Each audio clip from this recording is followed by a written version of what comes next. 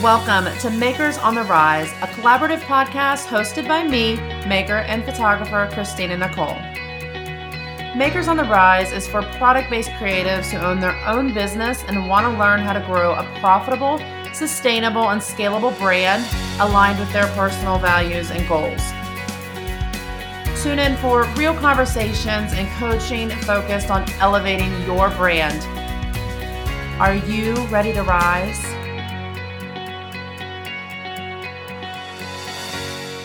Hello, loves. Welcome to episode 3 of the Thriving on Etsy series. Today, I have Jeanette LeBlanc from Paper and Spark joining me to talk to you about pricing your products for profit. Jeanette is a CPA and a maker herself, and she started crafting jewelry back in 2011 and noticed a lot of her fellow makers had questions about the financial side of running their shops. So she decided to put her accounting background to work and founded Paper and Spark in 2014. Paper and Spark provides resources and educational content to help creatives feel more confident about their biz finances. And so when I started my handmade business in 2015, I came upon Jeanette and absolutely love her spreadsheets and everything that she's about. So Jeanette, can you tell us a little bit about like what you were kind of seeing in the maker community, in the handmade community, and how you felt just this need to kind of, I'm assuming help makers simplify the process? Yeah, of course. Well, when I first got started selling jewelry and being a part of the maker community, there just seemed to be a lot of confusion out there on these sorts of topics, a lot of overwhelm, and not just some simple, clear, straightforward answers. It seems like there's a lot of accounting or tax advice out there, but it's not made for us, right? It's not made for the handmade community. You might find stuff for like big, small businesses, or you may find information for online service providers. But I just couldn't find clear answers, even for my own business as an accountant, for the maker community. So that's really why I started. I didn't set out to like start a business about running your business. I just started blogging about it as a jewelry maker. And once I saw how well received those explanations, those resources were, I was like, this is really something that this community is looking for. So let's create more resources on these topics for us. That's so awesome. Now, do you still have your handmade business, or have you fully transitioned into coaching makers? I have pretty much fully transitioned into running Paper and Spark. I kept the jewelry going for several years simultaneously, and I actually also started creating desktop products like binders and journals and notebooks and stuff. But Paper and Spark has just grown so much that I haven't been able to juggle the physical product businesses with the digital product businesses, basically. I'm telling you, you are definitely like the it girl for makers when it comes to finances, because I just remember back when I started in 2015, I was using your spreadsheets. And even then I remember reaching out to you and being like, I got, what is it? The 10, or what is the thing we get from Etsy? The 1099. Yes, I got that. And I'm like, well, why do they not match? Like, help me, please. And you were so helpful. And it's just like, I actually use your personal, like your home, spreadsheet too. So when I see in Etsy groups, I see a lot of makers that, they make their products, and whether it's kind of after Etsy takes their fees, or even sometimes when it comes tax time and they're like, okay, I made no money. Like what am I doing wrong? I'm assuming this is probably what you see the most. So can you kind of give like maybe a runoff checklist of things that like hidden costs that when it comes into like eating into your profit that makers may not be considering when it comes to pricing? So the goal of, this episode is pricing for profit. So thinking about all of, the cost that you have to run your business, the fees, the time that you're investing, if you could go into just some of those hidden costs that are considered hidden to makers, And just kind of where you see makers kind of go wrong in the beginning and they end up making no profit. Right. I think that that is a really common problem, especially in the first few years of selling. I feel like the really obvious costs are the cost of your supplies, the cost of your raw materials.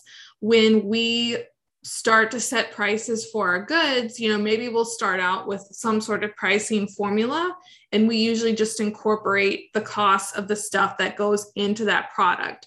So the hidden costs, the most commonly overlooked costs, are really everything else, everything other than the obvious costs of your product itself. And that can be things like Etsy fees, credit card processing fees. Shipping is always more expensive than we think it's going to be. But even beyond that, you're investing in tools and equipment that you need to recoup over time. You're probably investing in props for taking your photos and the light box and the light ring. And then we have education, we're investing in memberships and a course on product photography and courses on tweaking your SEO. There's so many other costs in running a successful business. And those are usually what end up eating into our profit margin at the end of the day. So when you price your products, it's not just about knowing your product costs. It's about knowing all the costs of running your business and being able to reflect that somehow in your pricing strategy, whether you use a formula or some other method of considering those costs, those expenses. Okay. And do you find that a lot of makers don't consider the time that it takes as well? So a lot of makers aren't necessarily paying themselves for, their time. Oh yeah, definitely.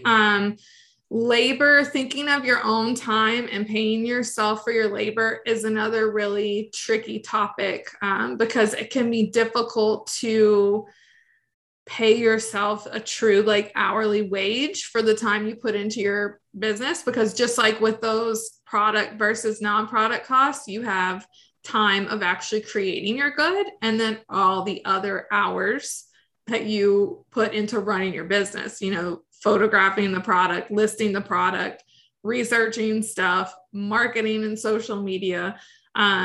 It's definitely something that you want to consider. I love just tracking my time, just out of curiosity, track your time for a week and see how many hours you're putting into running your shop.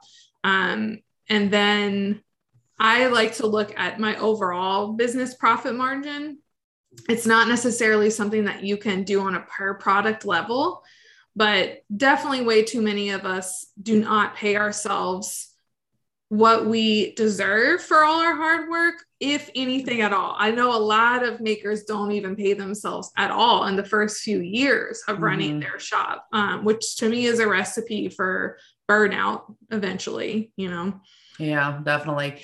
How would you, so especially when, let's say, Etsy sellers in general may not be pricing for profit, right? But then do you include competition as part of kind of that business model, or that, forget what you call it, calculator to calculate what you are going to be pricing your products at? And how much did you consider what the competition is pricing theirs at?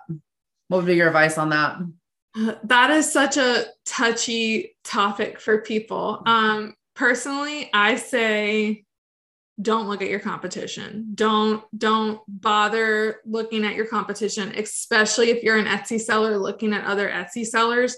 And I know that comment will be met with some flack, but to me, you've got to start by looking at your numbers and your own personal financial goals. What do you need to take home from your business for your hard work? What do you need to pay yourself? You can work backwards from that take-home pay goal to figure out what your sales need to look like based on what your expenses and your profit margin look like and the cost of your products. This is all about knowing your numbers, because a lot of times we may have a goal like, hey, I want to pay myself $10K for my hard work. And if you don't really dig deep into that, you may not realize that that's going to require selling so many products that you physically don't have time to even create, so you're never going to reach that goal. You're just going to keep working and working and working towards frustration. So I think your prices should be based on knowing your own costs, knowing your own goals, knowing your own numbers. Now, are we still going to be tempted to look at the prices that our competitors set? Sure. I don't blame people for wanting that. But number one, you don't know what's going on with that Etsy seller. Maybe it looks like they're making tons of sales, but they could have $0 in the bank account. We don't know if they're pricing for profit or if they're running their own business into the ground.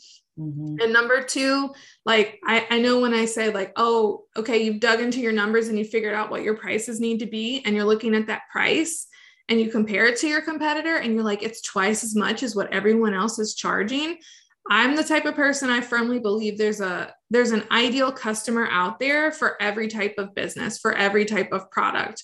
And it's at that point, if you need to price that much higher than the competition to run a profitable business that will support you, now it becomes a question of how are you going to attract an ideal client, an ideal customer that will support that price that you need to charge. Then it becomes something totally outside my sphere of expertise, a marketing, a positioning, a value type of question of how you're going to market to that type of person, right? But I think there's a customer out there for every price point. We've all seen, is it Tiffany that sells like the $1,000 paperclip, Like, yes. Somebody's buying it. Not me. I know, not me either, but no, there's so much you just said that I just want to unravel. But that's totally, I fully agree with you. And it does come, like, if you want to charge that high price point, especially, let's talk about that competition for a second. Because a lot of times, like, especially if you want to be more of a high-end handmade business, Etsy is not necessarily your competition. Right. And a lot of people, I think, go into it thinking, well, that's what people are going to see when they're shopping, right? But you have to think outside of that back box and look at even those big companies and look at what they're doing and what they're pricing at, and really set those goals higher for you. And I love that you started with that, like, because even in, the coaching industry, it's the same thing. Like, we want to make a certain amount when we go to launch this product. Well, can we realistically hit those numbers, whatever it is, based on our email list, based on whatever? Is that something that's even feasible to happen or take place? And that's such a good point in the product-based industry, where can you even fulfill that many, orders yourself? So is that where you think a lot of makers should kind of like start? Like, what are your, just in general, I think it's a good place. And I think a step that a lot of makers skip over in general is thinking about how do I want to move forward? Where do I want this business to go? What goals do I have for this business? But that I never kind of thought about that as an essential piece for pricing, though, like to really kind of uncover, like, can I reach this goal, and how do I incorporate the pricing of my products with this goal? So do you kind of think that's a good place to start? Yeah, I think that's a great place to start. And I think a lot of us don't do that until later on. And so the sooner you do it in the process of running your business, the better off you're going to be. Because not only will you have goalposts in mind now, like I have specific numbers and sales goals that I'm working towards, but you'll also be able to see sooner rather than later, okay, if this is my goal to be able to pay myself this amount at the end of the year for the work that I'm doing, and I'm priced, you can work backwards from that to set a sales goal, divide your sales goal by the average price of your products, see what those orders look like. If that number feels totally unattainable to you, you can make changes now, right? Instead of figuring that out 6 months, 12 months later, that the goal you've set for yourself isn't even reachable. And one of those changes that you could make is changing your prices, right? Raising your prices, because then I can meet my sales goal with a lot fewer sales. It's not the only answer to that problem, but the point is, whether it's achievable, how attainable it is now, instead of after you've been running like the hamster on the wheel for so long, trying to get to a goal that is not possible.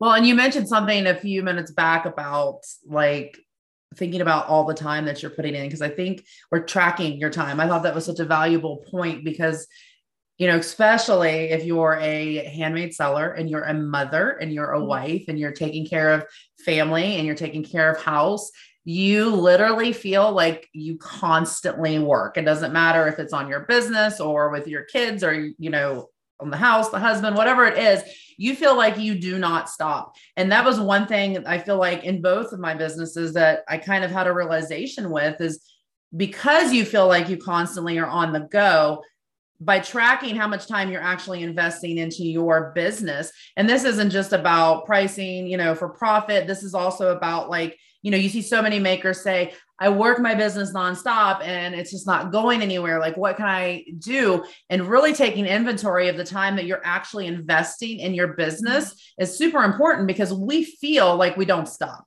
So that kind of can become a little skewed with that perspective there. So I think that's important to point out.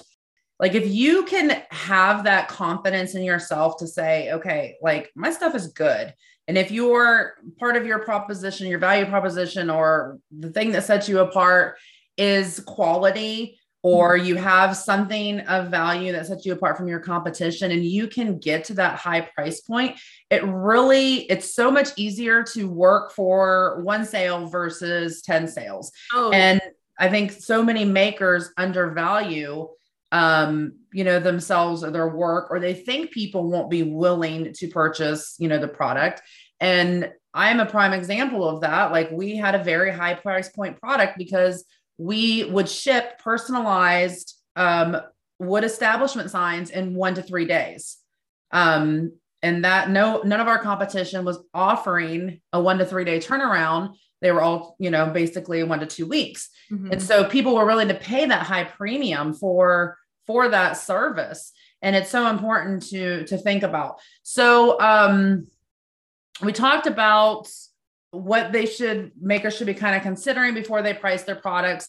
But at what point so say they go through the whole process of everything you just said, but that price point would be like, they feel is completely outrageous. So where do you kind of backtrack on that and say, okay, maybe I can spend less time here? Or let's talk about supplies a little bit too, because a lot of makers first start out just buying like stuff at Lowe's or buying stuff at Hobby Lobby. Like, can you get into that a little bit? Right.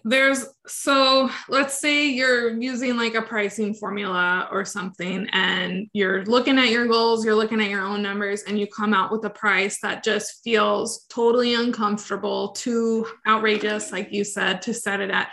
What are you going to do? There's a couple of different paths you can take, trying to meet in the middle.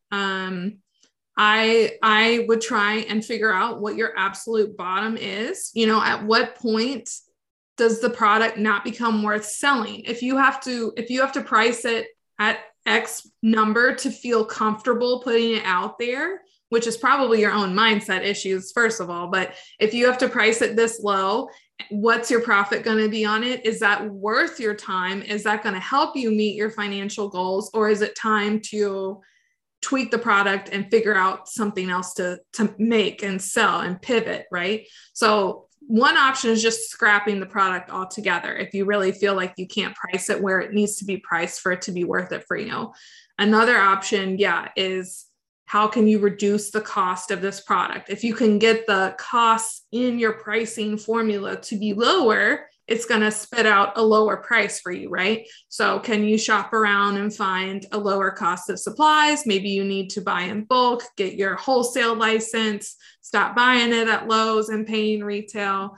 Or maybe it's a question of lowering those overhead costs, those non-supply business expenses that you've got going on. Maybe you need to cut back on those expenses to make the total cost of running your business leaner. You're running a leaner business. Something looking into like profit first or something like that is a good tip, side note, if that's what you're considering. Or maybe you need to tweak your overall financial goals. You have the take home pay goal maybe you based your pricing on what you want your hourly rates to be.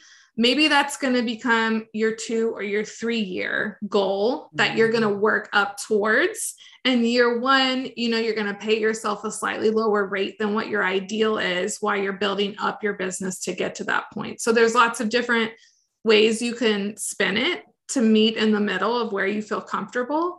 I would encourage anyone to, look at your own imposter syndrome though. Like we can go higher than we think we can. It takes baby steps of growing that confidence, I think. But anytime you're hearing like that cha-ching and you're like, oh man, I have to go fill another order. Like that's a sign to me, your prices need to be higher. You're not paying yourself enough. If you feel a little kick in the gut when you hear the cha-ching, you're not priced high enough. Oh, let's talk about that. Yeah. I remember that transition to, I got a sale to, oh my God, I got a sale. More work. Yeah. Okay. Time to raise your prices. Have you read the book Profit First by Mike Michalowicz?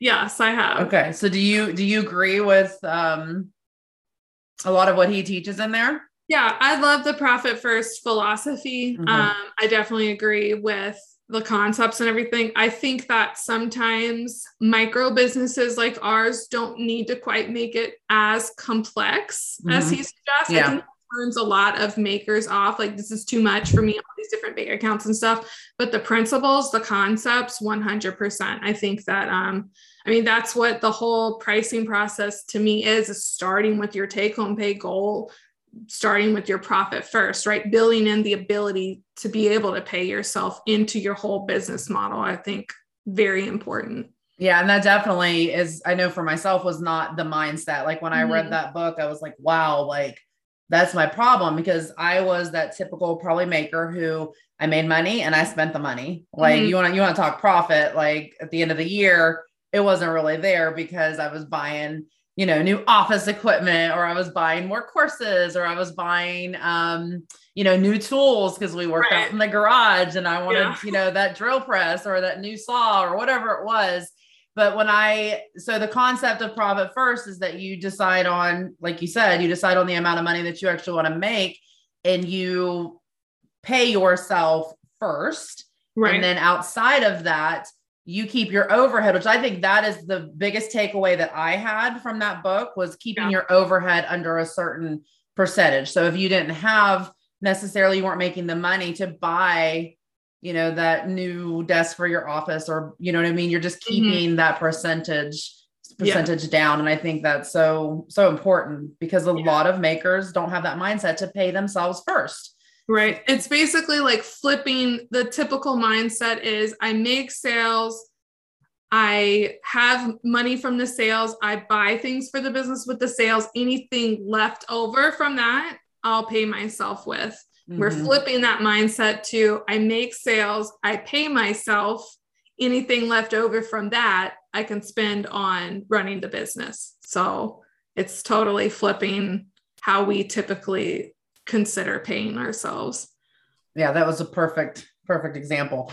I see a lot of makers as well that, let's talk a little bit about like replacing products. So pricing to endure like some replacements, or pricing to handle like, shipping while you can, go to UPS and put in, the requests for damage. Sometimes you don't get it, especially if you don't have insurance. So I see a lot of makers, will say, or they spend the money as it comes in, and they don't have what do you call that? Is that just damages in general, or replacement? Like, what would be the technical term to incorporate? Like when an item gets like lost in the mail, or a customer breaks it and you're going to reship them a free product? Yeah, it's like so customer service was a huge thing for us, and we always went above and beyond. So like, even if somebody like accidentally spelled a name wrong, like kind of what's your take on this? Because I think we were overly like kind to our customers. Like we had a lot of gifts that were being sent out to people, and sometimes the recipient would message me and be like, hey, like I got this gift, it's from your shop. My sister-in-law bought it for me, but she spelled our name wrong. Like, can we, handle this some way where she doesn't have to know? And I'd be like, sure, I'll send you a new one. Or Just any example like that to be able to provide that above and beyond customer service. How are you potentially incorporating that into your pricing? And I think it kind of goes along with the whole free shipping concept too, because I know for me, I never wanted to touch the free shipping because shipping to my, state next door in Georgia was $14, but shipping out to California was $50. So it was kind of hard to find that balance. Just, those are some additional things for people to consider. So how would you incorporate that in your pricing as well?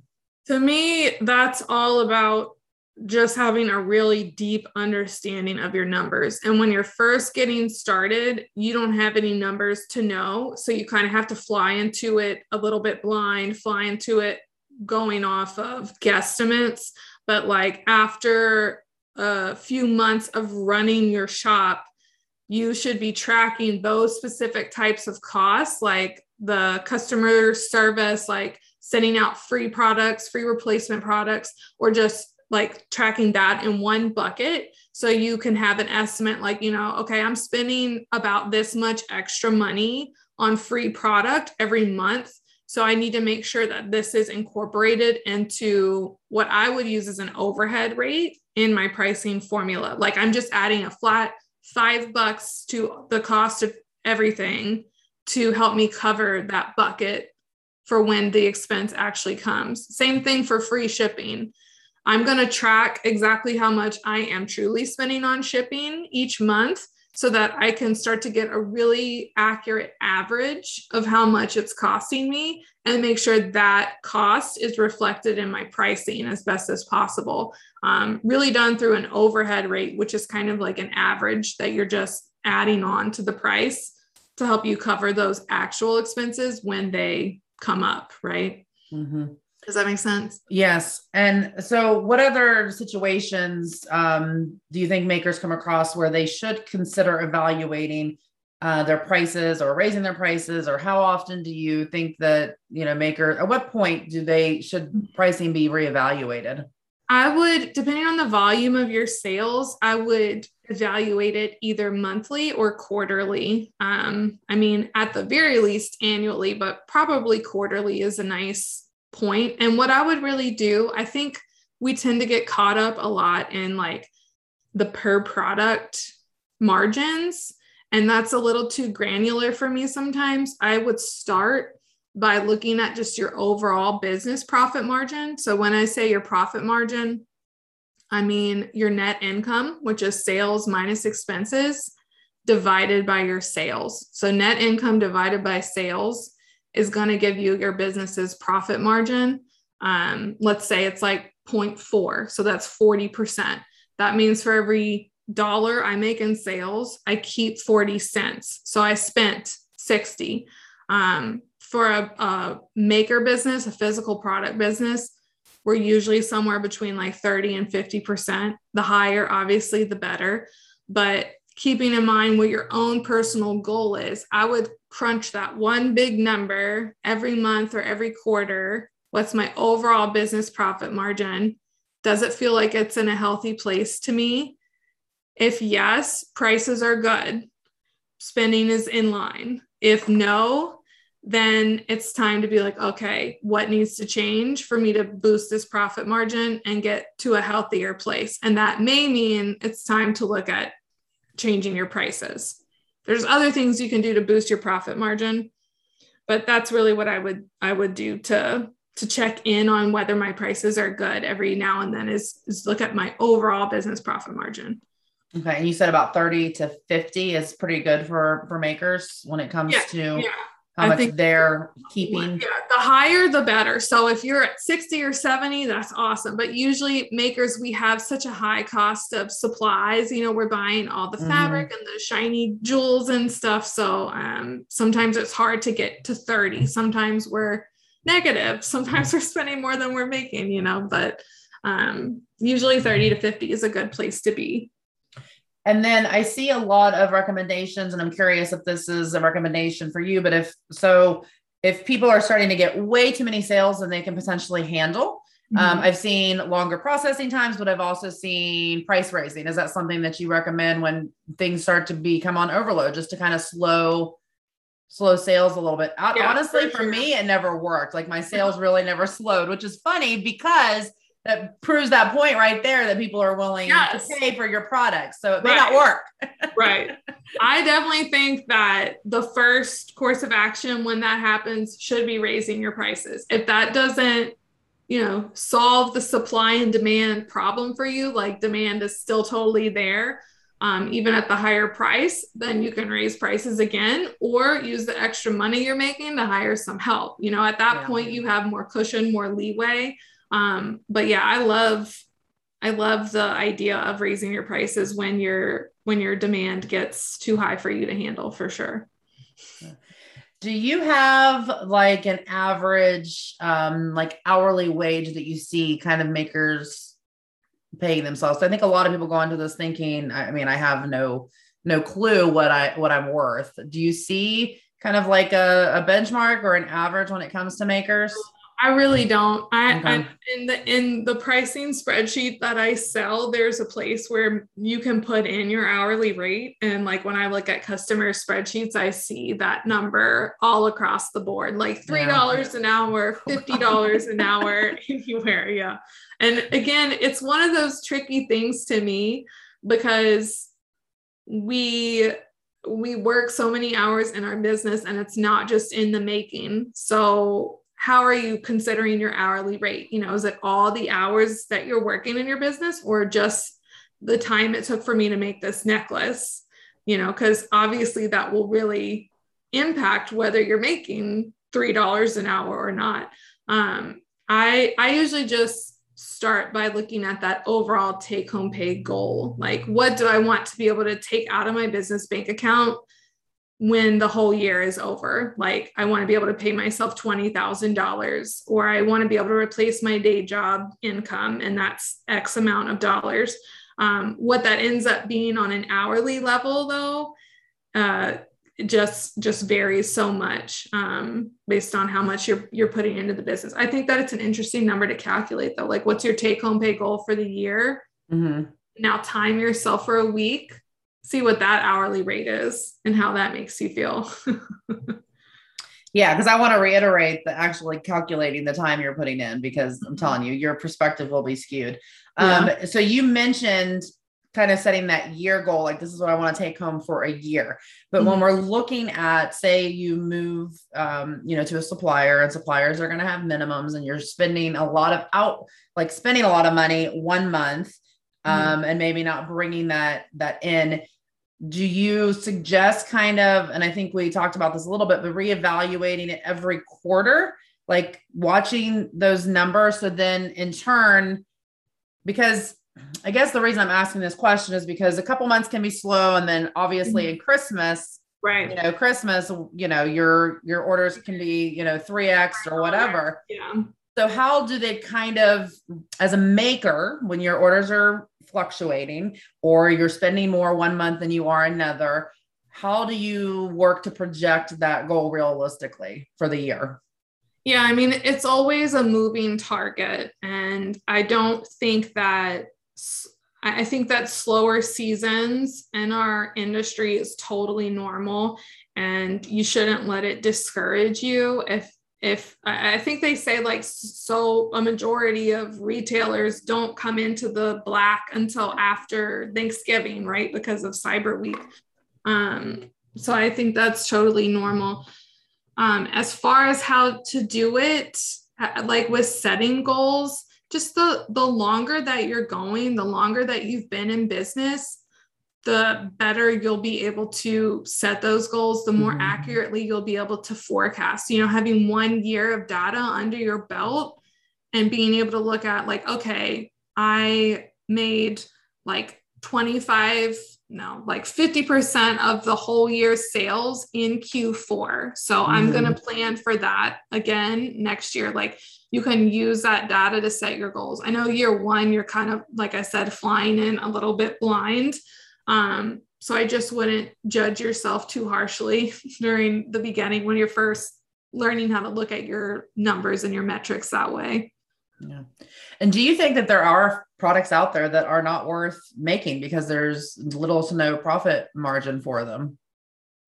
Yeah, I think those products exist. There are definitely, I get comments from makers all the time, people who quilt, people who crochet, people who do really like time intensive stuff. Mm-hmm. Like there's no way I can charge what I want for my hourly rate for this product, because no one would pay it. Again, will no one really pay it? Is there any sort of positioning or branding? Maybe it's like I need to get off Etsy and have my own site where like people aren't shopping around and I'm building an audience that's very loyal to me. Those sorts of things are possible. And it's also, what's your whole business mix? Your product mix. There are going to be some products where the profit margin is very low, but I'm also complementing that with, I have my digital crochet patterns where I'm making like 100% or, 95% profit anytime this sells. And that overall business profit margin is in a healthy place. That's why I don't like to get too granular with like each and every product. Yeah. If overall your business is in a good place and you're not like making a product where, you're draining yourself of time and energy and getting paid hardly anything, then overall we're in a good place, right? So sometimes it's about having the right mix of products too. So many things to consider.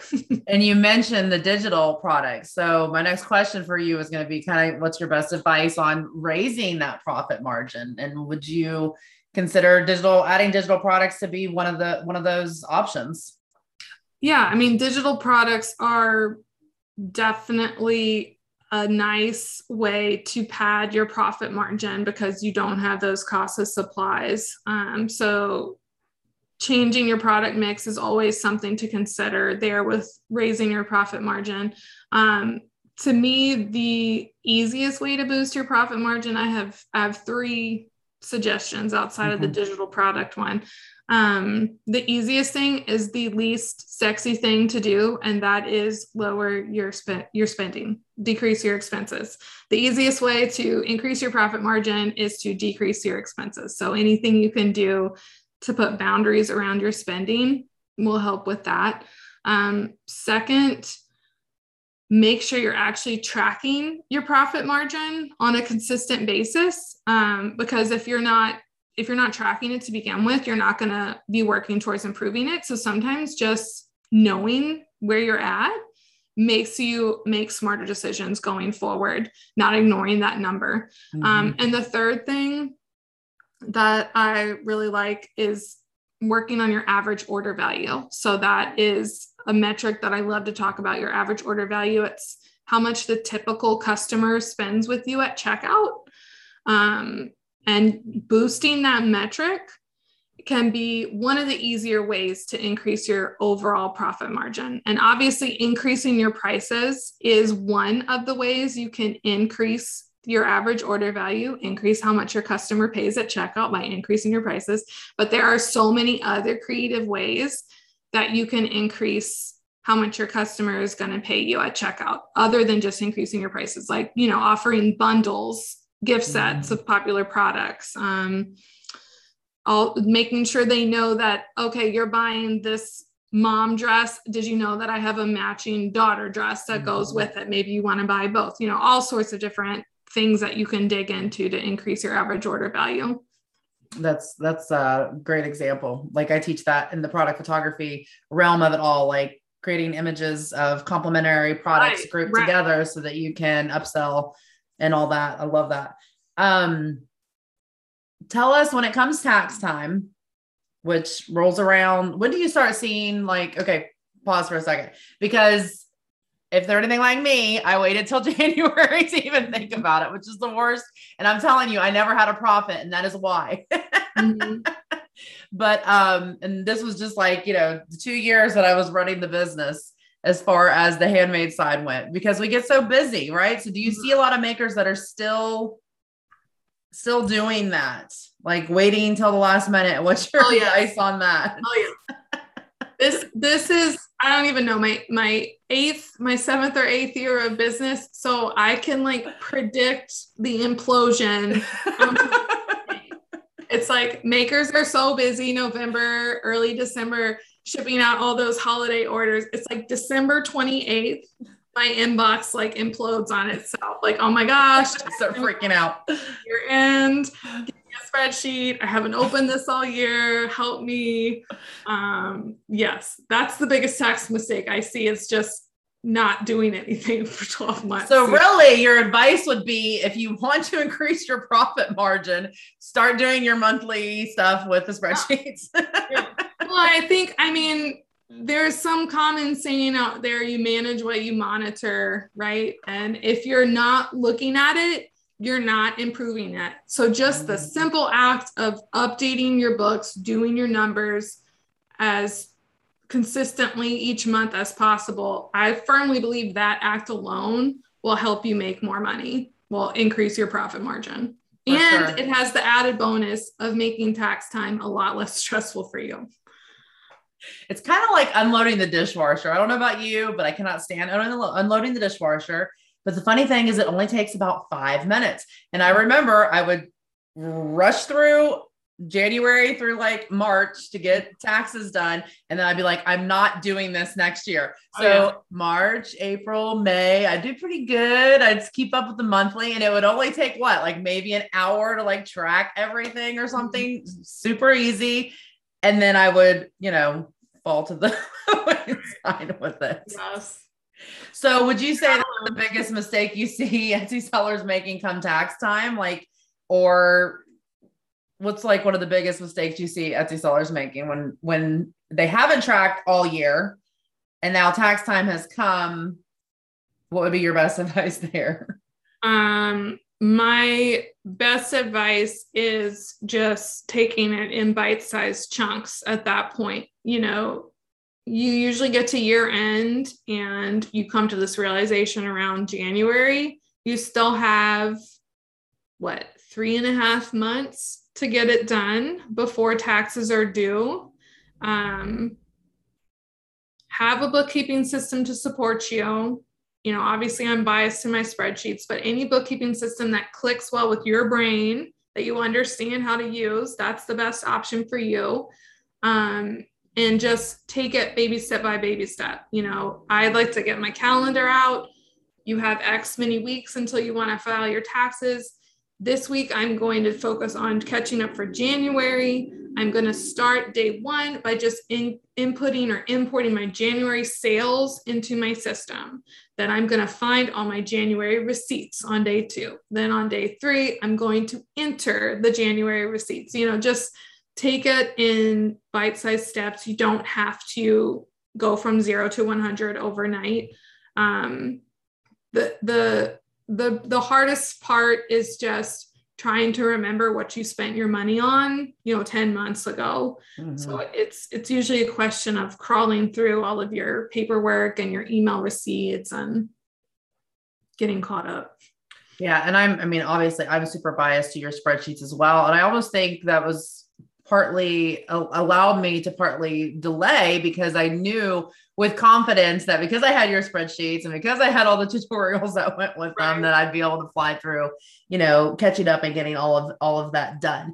So, it's been a few years since I used the personal Paper and Spark spreadsheet at this point, but can you tell us a little bit about what Paper and Spark is currently doing, what Paper and Spark currently offers, and just give us some insight to just what you have going on currently for your customers? My bread and butter is spreadsheets, bookkeeping templates. I have bookkeeping templates that allow you to just copy and paste your CSVs from your e-commerce platform into the spreadsheet, and there's built-in formulas that will pull the data you need. So I have those for Etsy, Amazon, Shopify, Squarespace, a couple other of the most popular platforms. I also have inventory spreadsheets. Inventory is a whole thing at tax time where you're tracking cost of goods sold and figuring out your ending inventory numbers. The inventory spreadsheets also help you price your products for profit, which is what we've chatted about today. And I also have several courses that help you get your financial ducks in a row, or around year end. I do have the Bite-Sized Bookkeeping Bootcamp, which is designed to help those of us who wait the whole year to do our books. It basically helps you break down all the work into those tiny chunks, and I walk you through it baby step by baby step so that you're left with your completed numbers ready to go for your taxes. Awesome. And you also offer PayPal, correct? Yes, there's a PayPal seller spreadsheet too. Yes. Do you do Stripe by chance? No, Stripe, their dashboard is pretty straightforward. So I do have a video tutorial on my YouTube account that shows you how to get your Stripe numbers into a Paper and Spark spreadsheet, just like manually finding the right number and typing it in. But I don't have a spreadsheet that will import specifically for Stripe. Okay. And they go to paperandspark.com? Yes. To see all that. Okay. And before we close it up here, do you have, I want one piece of advice, your best piece of advice to help makers thrive on Etsy and price for profit? What do you think gives the best outcome?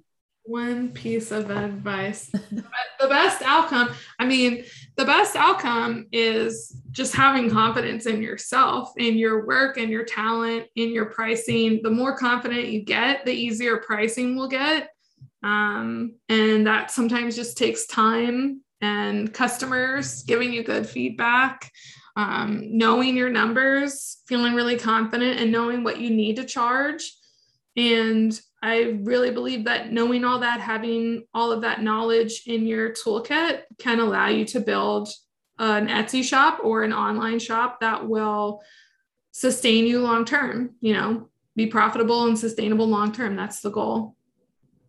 Awesome. Thank you so much, Jeanette, for coming. I am super, super appreciative of your time and just for having you on. Yeah, of course. Thank you for having me. Good chat. Do you have questions about taking your own product photos for your handmade shop? Join me inside of my private community at productphotographyhelp.com to get your questions answered. It's free at productphotographyhelp.com.